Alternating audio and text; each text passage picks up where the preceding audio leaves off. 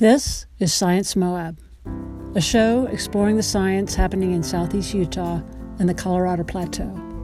I'm Peggy Hotchkins, and today we are talking about adaptive management of the Glen Canyon Dam with economist Lucas Bair.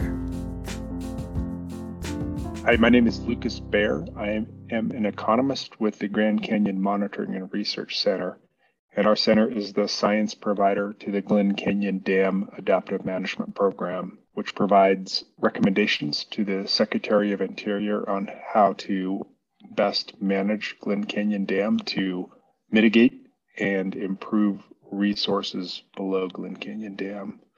I've been here at the U.S. Geological Center in Flagstaff, Arizona for almost 10 years now. I'm also an affiliate faculty at Northern Arizona University. I am part of the Amazon Dams Network, which mission is to build capacity for the advancement of interdisciplinary research on the impacts of hydroelectric dam construction in the Amazon. As an economist, what aspects of the Colorado River Basin, and in particular, what aspects of dam management are you most focused on? As part of the Grand Canyon Monitoring and Research Center, we are focused on resources below Glen Canyon Dam. So that includes everything from hydroelectric production to native fish and other components of the ecosystem, recreation, specifically with a focus on angling below Glen Canyon Dam. There's a sport fishery there that is of high value, whitewater rafting in Grand Canyon, and also aspects of cultural and historical sites within the canyons. That last component there is an important component. There's our 5 tribes that are involved in our program. They're stakeholders within the program. And so we also want to consider their perspectives and think about the trade-offs that are being made when we manage the dam for certain outcomes and the well-being of the tribal communities that inhabit the region. I mean, what are some of the, or I guess, social and ecological consequences of these big dams? Well, I work on a few different projects. Some of the more focused socioeconomic research I do is bioeconomic modeling. I look at some of the native fish that are in the canyon, specifically humpback chub. We also consider the sport fishery, rainbow trout, and now brown trout impacts on those native fish. And we think about, from a viability standpoint, how we want to support those native fish populations, but in a cost-effective way as we manage for these non-native and invasive species. One of the more important aspects of that problem is the dynamics that is occurring with the dam. So a lot of people know we're in a significant drought in the Colorado River Basin, and that has changed reservoir levels, which subsequently changes the water quality that comes out of the bottom of Glen Canyon Dam. So that has impacts to not only native but invasive fish abundance. The warmer it gets, the more likely we may see other invasive species beyond rainbow trout and brown trout in Glen and Grand Canyon, and that creates management challenges for our native fish populations. So we look at the bioeconomics of this problem by thinking about, again, the population viability of these native fish and how we might most cost effectively implement management actions, whether that's controlling non-native or invasive species or other actions to meet our fundamental goal or objective of native fish conservation. In terms of the whole river regulation, there's both a regional type management and then a segment specific type consideration. So a big scale, maybe a big scale and a more specific scale of management. Can you explain these two types of considerations? Sure, that's a really good question. Within our center, again, we focus on the resources below Glen Canyon Dam in Glen and Grand Canyon. So we're really focused on reach level management. So whether that's maintaining or improving native fish habitat, thinking about the production of hydropower below Glen Canyon Dam, recreation, other resources It's a very reach or segment focused approach. As we're experiencing drought and bigger management challenges throughout the basin, those management processes have implications for reservoir levels, energy generation throughout the basin, and other resources. And at that level, the focus has typically been on water delivery and hydropower production. So co-authors in the 2019 paper that I've been working with also have other publications that point to the importance of managing those reservoirs for environmental objectives or goals within the basin. And so how we manage the basin on a larger scale also has implications for environmental resources throughout the basin. From what I was understanding, the regional scale management is more narrowly focused on just the water delivery and hydropower production. Segment-specific regions are getting more into fish, tribal problems, ecology, even water quality. I mean, is that a simplification, or is that kind of how it's splitting out? I don't think so. I think you characterized it appropriately. These sort of region or segment specific issues, as you mentioned, fish or tribal resources, recreation, for example, is a good case study. We are focusing on how to best manage these segments, in our case, by managing Glen Canyon Dam and operations of Glen Canyon Dam to improve those resources or balance those trade-offs. We manage those resources in a way that doesn't necessarily think about altering or changing those larger basin scale decisions. So the regional scale of management is not in any way hindering what you're trying to do on the segment level, or is it? So the regional scale of management is not necessarily considered. It's taken as given when we're thinking about managing these reach or segment level considerations. So when we're considering management of native fish within the canyon, we're only interested in operation of Glen Canyon Dam in a way that improves that resource while considering trade-offs that take place with other resources such as recreation and vegetation and tribal resources, etc. in the canyon. But we're not sort of considering managing fish populations with also sort of changing conditions at the regional level. So co-authors and I propose in our paper that, to do a better job of managing for resources at the segment or reach level, we should also think about managing for those resources at the basin level and what different scenarios, especially as we move into, different climate scenarios, how implications of management at the basin scale influence what we have from a management perspective at the reach or segment scale to manage these resources. And so the work you've done in terms of trying to influence that basin-wide decision-making, first of all, how do you influence the basin-wide decision makers? Currently, federal decision makers, state decision makers are thinking about how to manage the basin into the future. And part of our center's responsibility is to not only monitor resources downstream from Glen Canyon Dam, but also provide science to these federal agencies to better manage the basin, so to speak, provide additional science and information that helps them make informed decisions. Ideally, our science, our monitoring and research helps inform not only the delivery of water and the production of hydropower, but also the management of ecosystem and other resources at the basin scale. The Bureau of Reclamation is leading this process.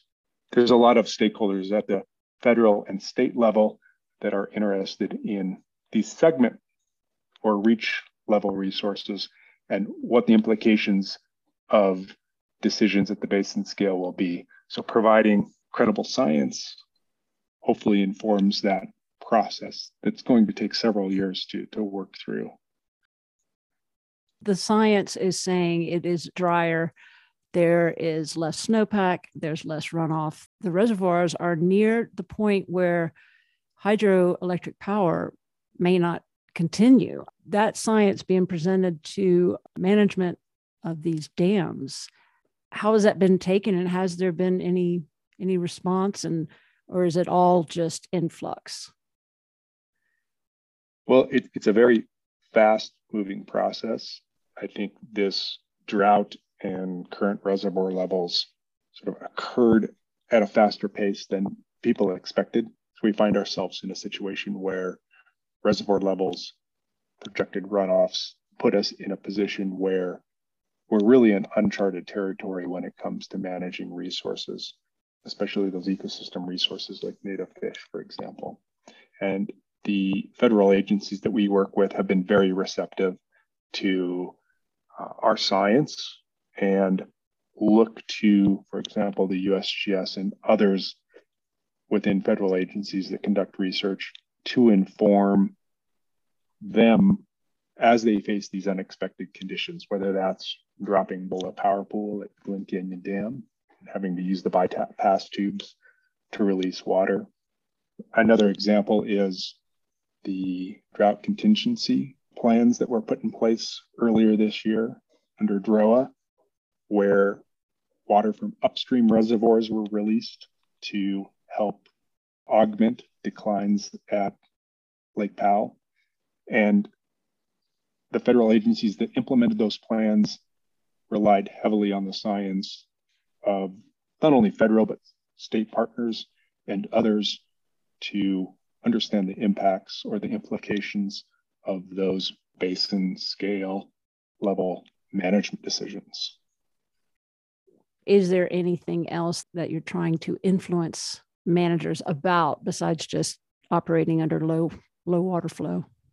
Yeah, so in addition to operating under low water flow, significant concern, and I touched on this earlier in our discussion, is that these low reservoirs have implications for the quality of water that's released, specifically temperature. A changing temperature related to releases at the bottom of Glen Canyon Dam has implications for the fish assemblage. Changing temperature has implications for native fish, but it also has implications for invasive fish and what invasive fish can establish themselves. So thinking about decisions when operating these dams, it's important to consider the consequences for managing native fish. Nothing can be done about the amount of water that's coming out of the snowpack. How can operating that dam under low water conditions adapt to help alleviate that the problem with fish and the quality of water coming out?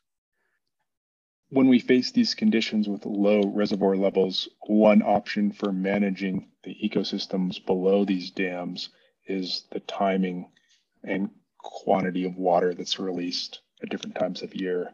Although we can't control the snowpack and the runoff per se, we can control how water moves through the basin.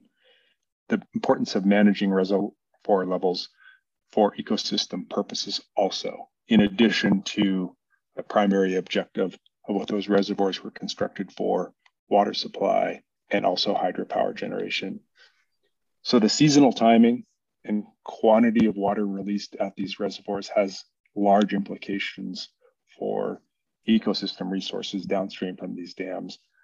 Scientists have referred to the term as designer flows.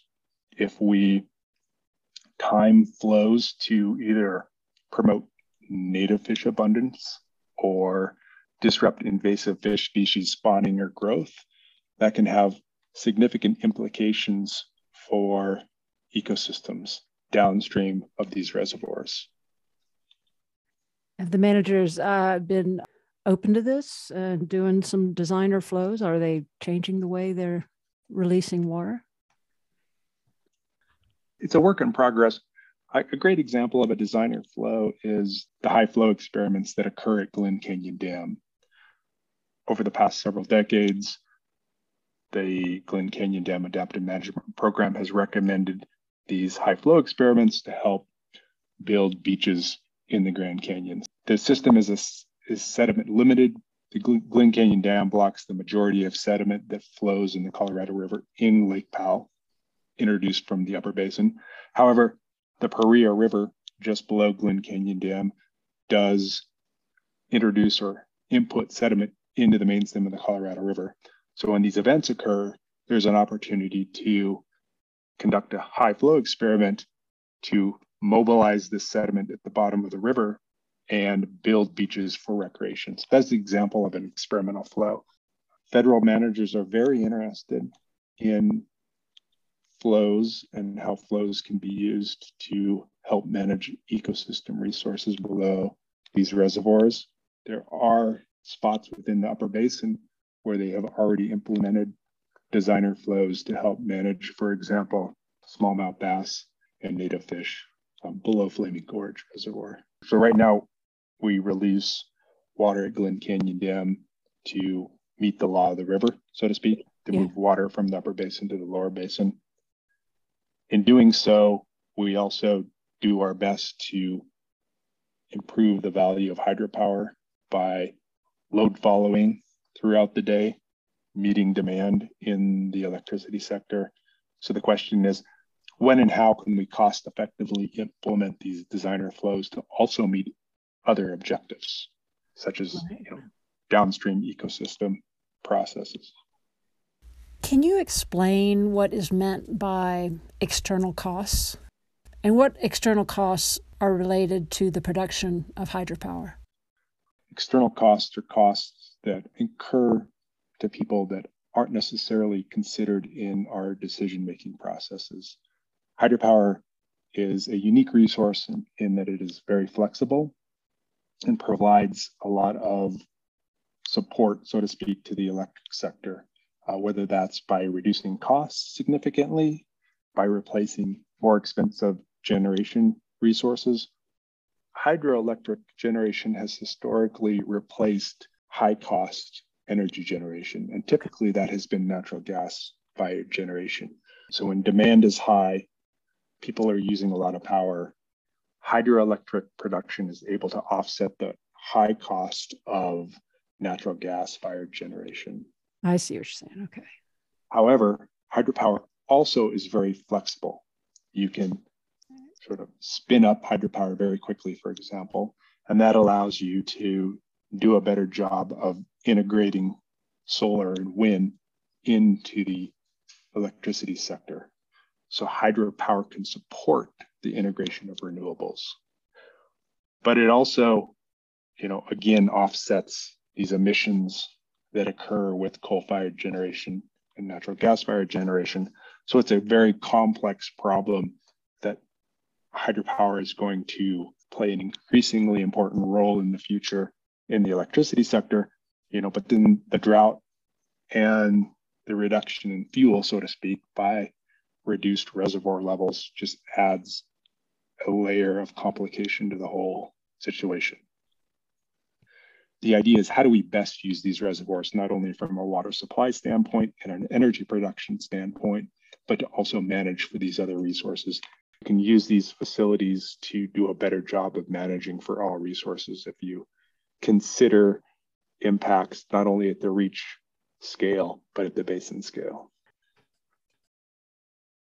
In the adaptive management program, is there any work being done to more or less incorporate all of the stakeholders downstream of Glen Canyon Dam?